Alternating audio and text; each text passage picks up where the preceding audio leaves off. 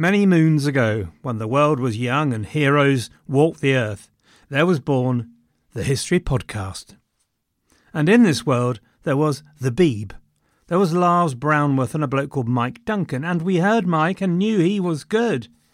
And so was spawned a new generation, wherein I was inspired by Robin Pearson, who picked up the mantle of the Roman Empire in Byzantium.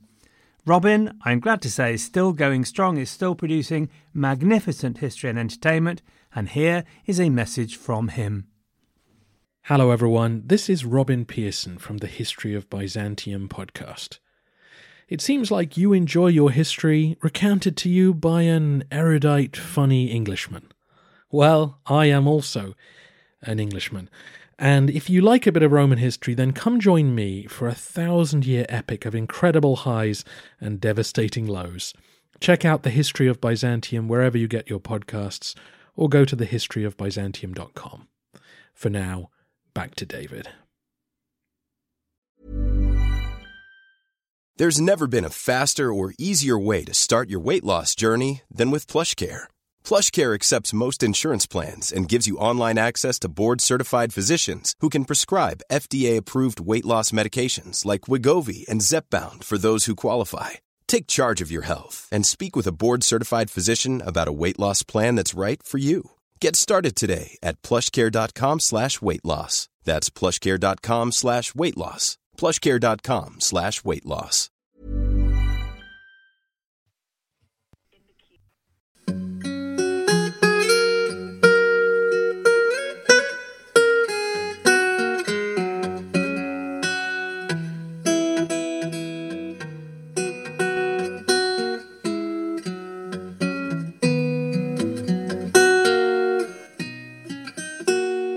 Hello everyone and welcome back to the History of England, episode 134, Golden Child Made King.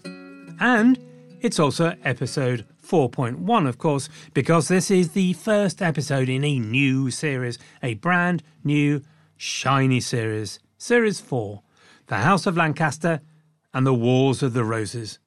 This series will take us from 1399 and the accession of Henry IV to the death of Richard III on Bosworth Field in 1485 and his subsequent interment by Leicester Parking Services.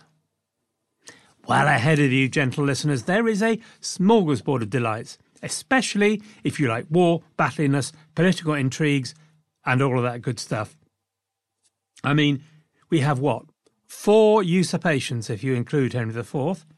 We start off with one of England's most effective warriors and kings, Henry V, and proceed to possibly its least effective warriors and kings in Henry VI. There are more battles than you can wish for. Agincourt, not to mention Formigny and Castillon. I said not to mention Formigny and Castillon. Who wrote this script? The Wars of the Roses start at episode 4.31 or 163, and you can revel in all that battliness. Tewkesbury, Towton, Bosworth, and more. There is factional politics that would make Thomas Cromwell and Anne Boleyn stand in slack-jawed admiration. The characters that would grace any stage.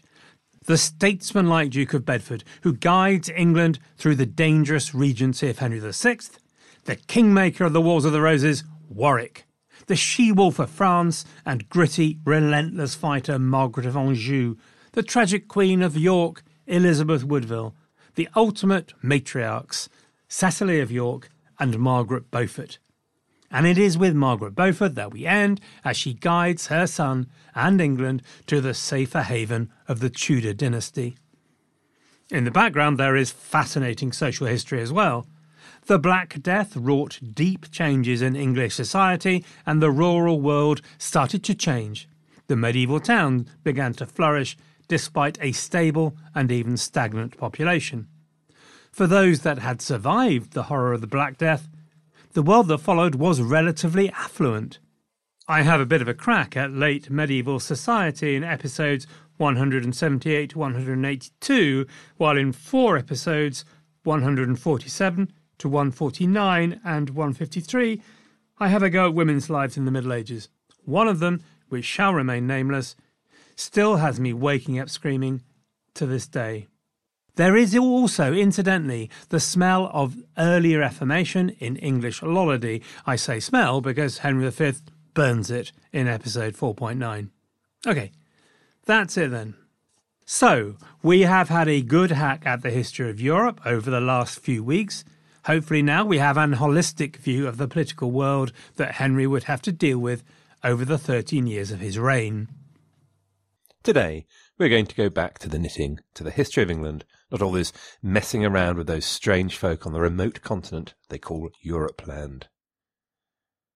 We like, don't we, to start off a new reign with a bit of a look at the historiography of the main protagonist, which for some time yet will continue to be the monarch. Just the way it is, I'm afraid, for all you Republicans out there. So, we'll spend half of today's episode on that, and the remaining 3/4 on how Henry gets his feet under the royal table. Of course, we must start with our touchstones of historical veracity and scholarship, 1066 and all that, and the Ladybird Kings and Queens of England. Now I have to say that Sellar and Yeatman have rather sold me a dummy this time, on Henry IV. Firstly, it's one of the shortest entries in the book, which in itself is interesting. And anyone who can interpret this line, let me know. He had also captured the Scottish Prince James and, while keeping him as a sausage, had him carefully educated for 19 years. Keeping him as a sausage? Do tell. Answers on a postcard. The Ladybird entry is a classic of its kind, both in its brutal dismissal of Henry and some fascinating contemporary comment on the time it was written, which is 1968, by the way. Here's a summary of Henry. His reign was a troubled one. One after another, rebellions broke out against him, and each was followed by savage executions. All the good that can be said of him is that he encouraged artists and men of letters. Ouch. With Henry dismissed, Ladybird go on to trade guilds. These were really the far-off beginnings of the trade unions of today, except they existed chiefly to see that their members produced honest goods. Oh, hang on, do I suspect some kind of political bias going on here? What is today called demarcation was common. For instance, a man who made bows was not allowed to make arrows. I can hear the cry of trade union legislation and Britain in the 70s and 80s as I read it. Maybe Margaret Thatcher distributed copies of the Ladybird Book of the Kings and Queens of England at her first cabinet and instructed her Willie to turn to the page on Henry IV. What do you think? Though I have to say, as we'll see, Ladybird would not be the first history book to take on the attitudes and concerns of the day when interpreting the past. Now, while clearly my influence on global historical thinking is just possibly less than I would like, for me, Henry IV is a forgotten king, sandwiched in between a fascinatingly potty loser and, of course, the glories of Henry V. It's a case of Henry the Who. And, of course, since I have always considered Shakespeare to be as dull as ditch water, a man, by the by, while I'm on the subject, responsible for writing the least funny comedies the world has ever seen, I have managed to avoid being educated about Henry IV through his plays, which in England is slightly difficult to avoid. So when I came to studying the lad, he was something of an enigma. Well, blow me down and knock me over with a feather if I didn't find that I'm not alone. Not in the Shakespeare wouldn't know a good gag if it came and bought him a pint in the pub thing, but in finding Henry IV an enigma. And while I hate to continue warbling on about Shakespeare, I know enough from my classmates at Loughborough to know that Henry IV didn't even make it to being the hero of the plays that bear his name, which has got to be the ultimate insult. Part of the thing is the dissonance between the glorious public character of Henry Bolingbroke, contrasted with the actual events, trials, and tribulations of the reign of Henry IV, if you see what I mean. The golden child, forced by events to deal with the grubbiest and knottiest realities of life. Winston Churchill probably reflects the received history and general perception of Henry, insofar as he is generally perceived at all. Here are a couple of quotes. Firstly, from the start of his chapter. All historians concur he was manly, capable, and naturally merciful. But the sullen, turbulent march of events frustrated his tolerant inclinations, and eventually soured his generous nature. And then from the end of the chapter, a guerdon, by the way, is a reward. I had to look that up. I suspect Winnie was trying to avoid using the word reward too many times in the following sentence. Thus the life and reign of Henry IV exhibit to us another instance of the vanities and ambition and the hard guerdon which rewards its success. He had hardly dared at first to aim at the crown. He had found it less pleasing when possessed. Not only physically but morally he sank under its weight. Upon his death, a new personality ascended to the throne not only of England, but very soon almost all Western Christendom. Winnie was, of course, very much at home to Mr. Hyperbole. Indeed, Mr. Hyperbole was a permanent fixture in the guest room, but let me draw your attention to two things. Firstly, that Henry possessed all the necessary aspects of a great king, but was ground down by events. And secondly, the massive temptation to see his reign only in the context of the glory of the man who followed, Henry V. Confusion starts early with two of the main chroniclers of the reign. In Adam of Usk's view, Henry was a man who reigned powerfully but in the end came to misery and to squalor. Whereas Thomas Walsingham basically just says the whole thing's glorious. It's Usk's view that prevailed. Henry tried hard, was worthy of respect, but in the end he was ground down. In the 1540s, Edward Hall and his chronicles basically take the same line. Now in 1563, John Foxe wrote what is generally known as his Book of Martyrs. He struck a sour note by taking a much more negative spin on Henry. He had an agenda, though. He focused on Henry's vigorous repression of the Lollards. Henry's reign, he said, was, quote, full of trouble, of blood, of misery.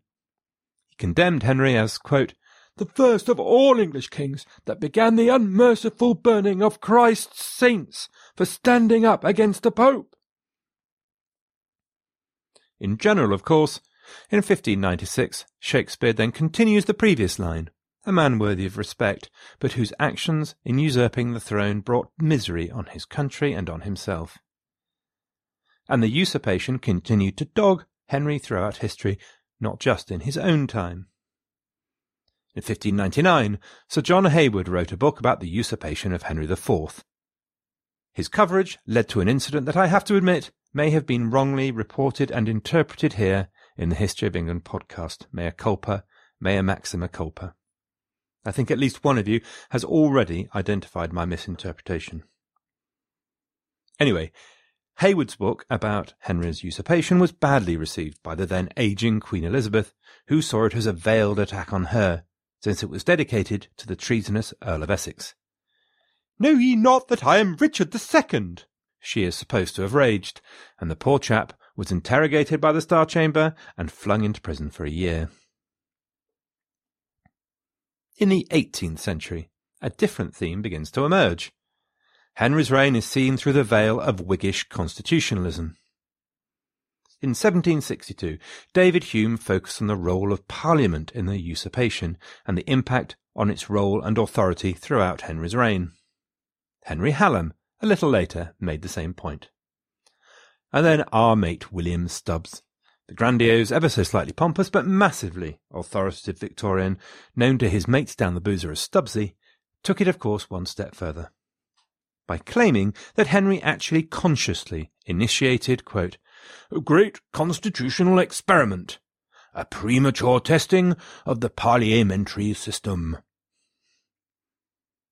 Despite Stubbs's love of anyone who brought Parliament forward, and his view that in the light of that Henry was a great king, his judgment is actually rather slighting of Henry's talents.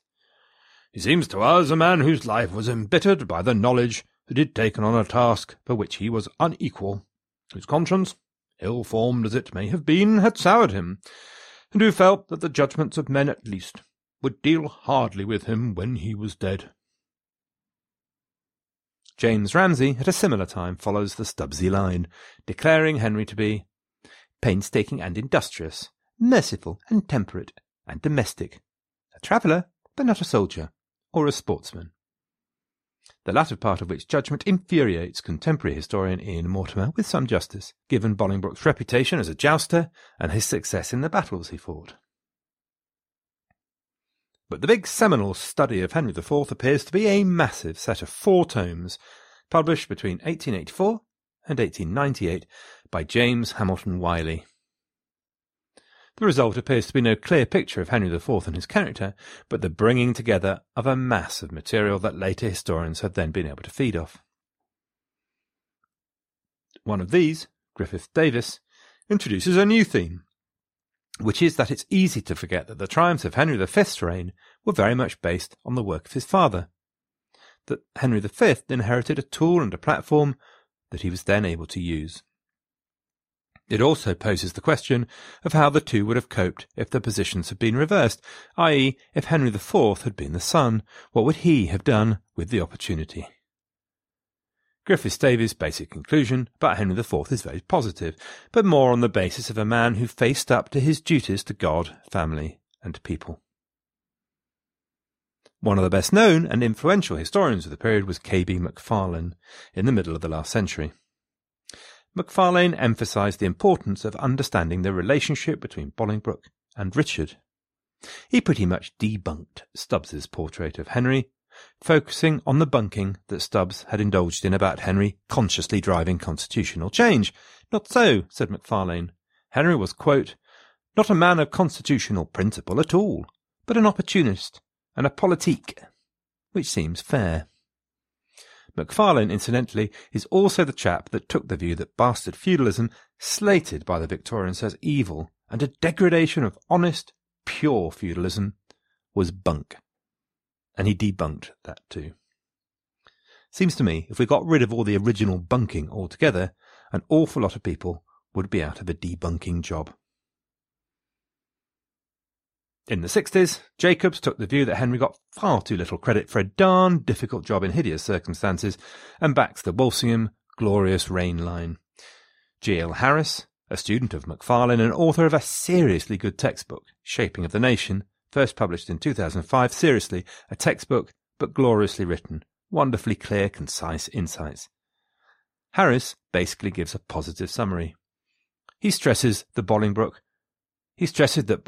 personal qualities and fitness to rule. And that while his reign was full of hardship, he survived because of the political groundwork that he had laid in building his relationships with Parliament. Which brings us to Ian Mortimer and The Fears of Henry IV in 2007. Mortimer, as an author, engages and irritates me in equal measure, engages through his commitment to uncovering the real person and making the story engaging, irritating through his constant hyperbole and on occasion conclusions that include a massive leap of faith. But that aside, Mortimer has of course written a great book, which I heartily recommend to you actually. He doesn't back away from the less savoury events in Henry's life. Early in the book he lays out his philosophy that the job of the biographer is to dig into and understand the character of his subject, and that historians should be less shy of doing the same, since to do so builds greater understanding of events. It's not all about blind, grand themes unaffected by individuals. I think Mortimer does this brilliantly. It's his gig. He brings Henry to life as a real individual. He does rather fall into the biographer's trap of being overly positive. So, you know when you get asked that classic interview question, what are your greatest weaknesses? And of course the answer is to present a strength as a weakness. So, for example, my greatest weakness is, I just don't know when to stop working, I can't stop until a problem is solved, that sort of thing. Mortimer does that. Henry was so generous that he gave away too much money to his friends, rather than Henry was unable to control royal finances. Henry wanted so much to be a good king that he tried to please everyone, rather than Henry tended to be blown around by political fortunes. But overall, it's a really good book, and best to start with if you're interested.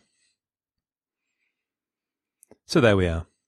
To set against this, the biographer of Henry V casually slags Henry IV in 1992 with the offhand dismissal that he was a man never strong enough morally, politically, or physically to give a firm lead to his countrymen. Ouch. Burn. For my own judgment, well, you'll have to see. But from what we know to this stage of Henry's life, I would say that a positive view of Henry to a degree has to be true. We've already seen his absolute loyalty to his father. He's a model of chivalry, a good fighter, curious, adventurous, and confident enough to leap into the unknown. As his travels have shown, he's charming and affable. Very unusually for a medieval king, there's evidence of his wit. The Byzantine emperor remarked on it, and actually a line on his deathbed shows it stayed with him to the end. When he was asked if he regretted the usurpation, he sardonically remarked that his sons wouldn't allow him to give it back now. Not a bad effort when you're about to croak. But he's also clearly got a brain on him. He's a reader and a thinker. He's pious beyond the needs of his day, though I haven't brought that out in the narrative so far. But I would also claim we can go way too far. His treatment of Richard, as far as I can see, is clearly dishonest. I've little doubt that he aimed to make himself king, and was far from upfront with Richard, but I also think that was without doubt the best thing for him to do. And there's part of me also that thinks Richard would look up from his grave at the rest of Henry's reign and feel at least some sense of justice that this sprig of the gentry, who for 30 years had all the privileges of wealth and power with precious few of the disbenefits, had to struggle with the same realities of kingship that Richard had been forced to deal with since he was a little nipper. Henry was to find out that power wasn't as easy as it looked, and I suspect that's pretty much always the case. Quality sleep is essential. That's why the Sleep Number Smart Bed is designed for your ever-evolving sleep needs. Need a bed that's firmer or softer on either side? Helps you sleep at a comfortable temperature? Sleep Number Smart Beds let you individualize your comfort, so you sleep better together. J.D. Power ranks Sleep Number #1 in customer satisfaction with mattresses purchased in-store. And now, save 50% on the Sleep Number Limited Edition Smart Bed for a limited time. For J.D. Power 2023 award information, visit jdpower.com/awards. Only at a Sleep Number store or sleepnumber.com.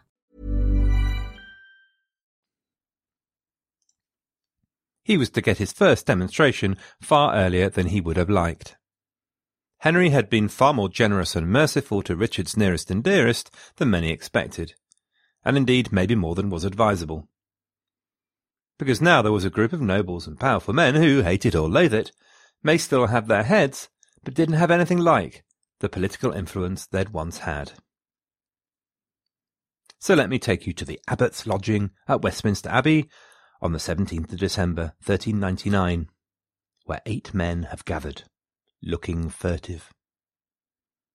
5 of them are counter-appellants, the men who'd been the spearhead of Richard's revenge in 1397, when Gloucester and the Arundels, Thomas and Richard, and Warwick had been brought low.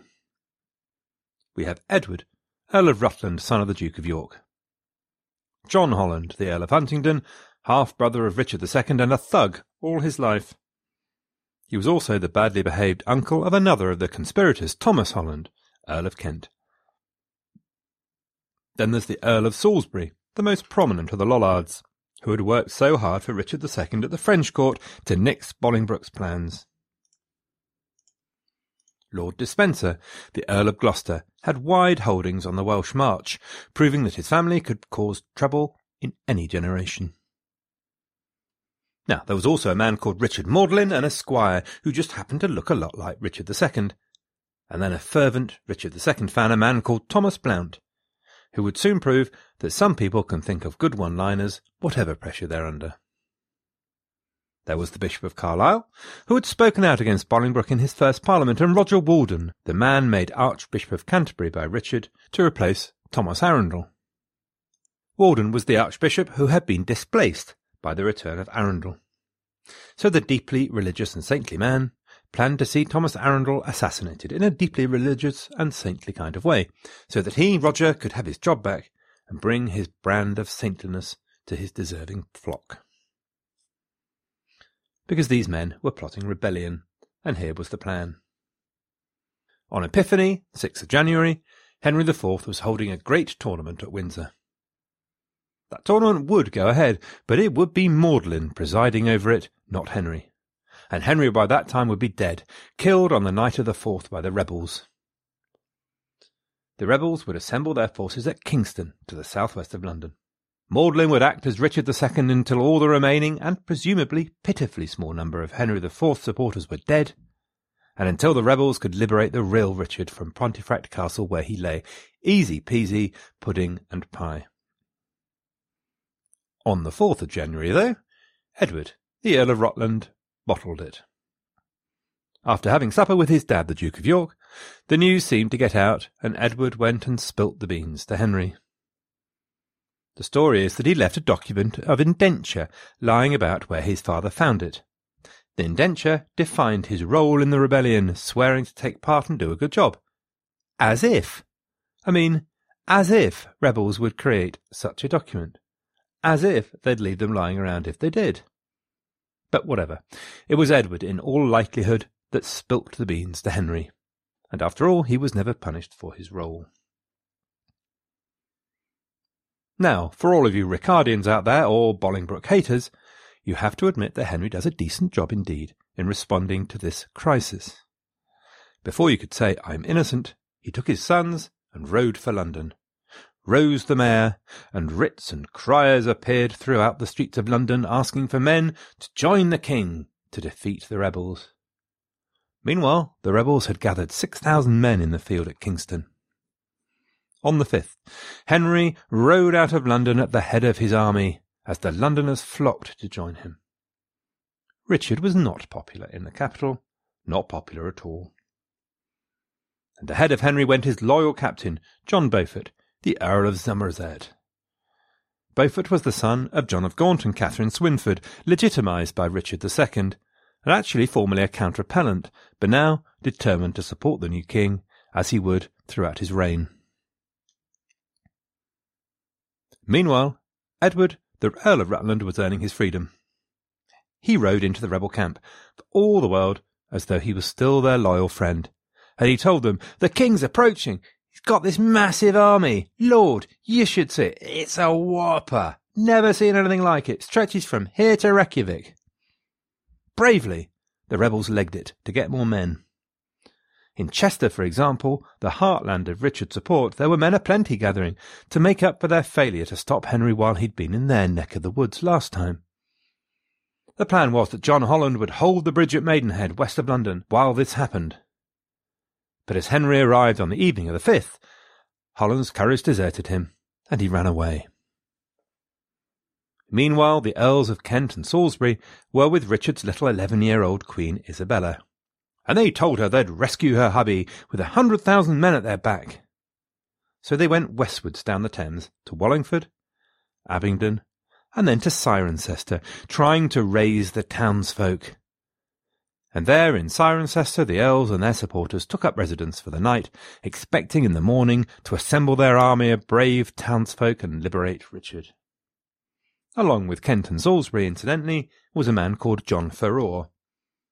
We last saw John Ferror at the Tower of London as a guard, turning a blind eye to the 14-year-old Henry Bolingbroke and letting the lad escape and keep his life in the Peasants' Revolt.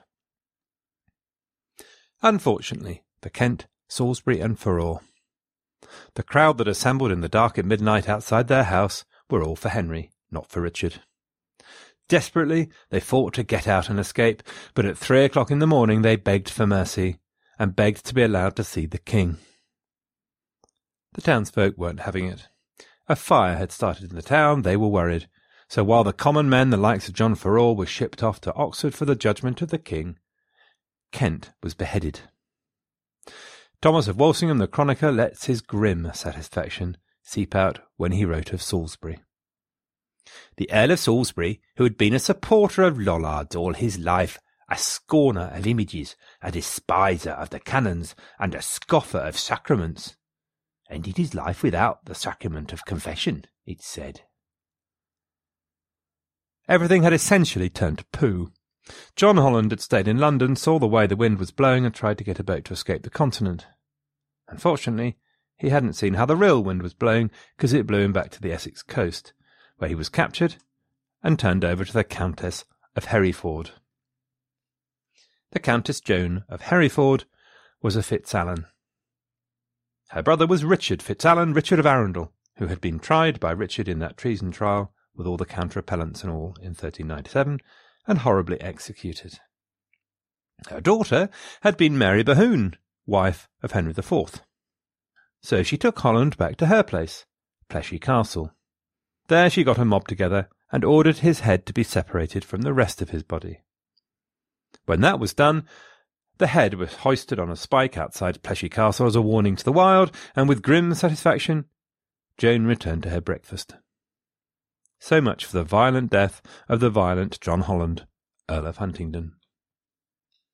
In London, Magdalen was found and hanged. In Bristol, Despenser also met his death at the hands of the townsfolk. In Oxford, Henry received the survivors of the Epiphany Rising as the revolt became known. One of those who faced the king was John Farrar. Henry recognised him, and recognised the man who'd saved his life all those years ago, and he returned the favour, granting him a pardon. Henry came out of the affair pretty well, decisive and determined, still prepared to be merciful, but to be firm as well.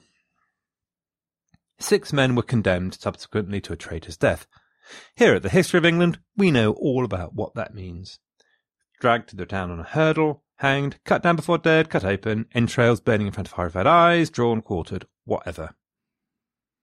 Amongst the baying, howling crowd of townsfolk, ever eager for the sight of blood and pain, Thomas Blount's entrails were being burned in front of his eyes, when the king's man, Thomas Erpingham, rather nastily mocked him and asked him if he wanted a drink.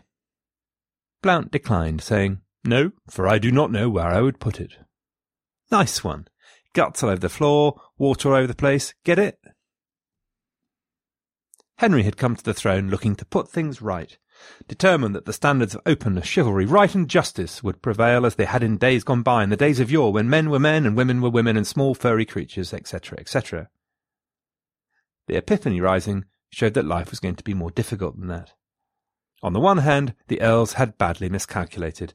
Very few people wanted Richard II back. The memory was way too fresh. But on the other hand, Henry... Bloody dog. But on the other hand, Henry would now have realised that it wasn't going to be easy. Politics was a dirty business. He was a usurper with a wafer-thin legitimacy. And to survive, he was going to have to get his hands dirty. Which is what he does. We really don't know for sure what happens to Richard.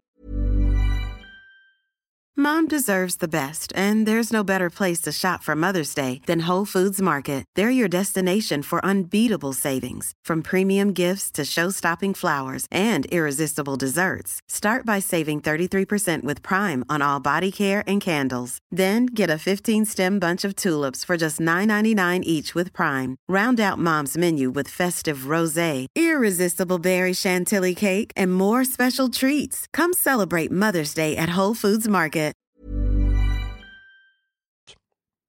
The official story by February the 14th, 1400, was that Richard had voluntarily decided to go without food and water, and had therefore died at Pontefract Castle. One chronicler linked it to the failure of the Epiphany Rising. Another, though, was that he was put to death by being deprived of food and water, a rather different interpretation. And indeed others hedged their bets and say that it was both. However, the probable conclusion from all of this is that Henry ordered Richard killed. It's also very likely that he did this not at the height of the Rising, when outcomes might have been open to doubt, but afterwards in the cold light of day and the light of cold, hard reasoning. Henry had learnt the lesson. The business of being king was not a walk in the park. Henry ordered Richard's body to be brought down to London with its face uncovered. This has naff all to do with respect for the dead, and everything to do with showing the world that the old king was as dead as a doornail. It was displayed for 2 days at St. Paul's, and for 2 hours on Cheapside, London's main market. Look, everyone, really is the king. He's completely dead, deceased, ceased to be, gone to meet his maker, shuffled off the mortal coil, in short, a dead parrot, and an ex-parrot, crucially. He was then conducted down to Westminster Abbey, a few masses were sung, and then sent off to be buried in the relative obscurity at King's Langley, northwest of London.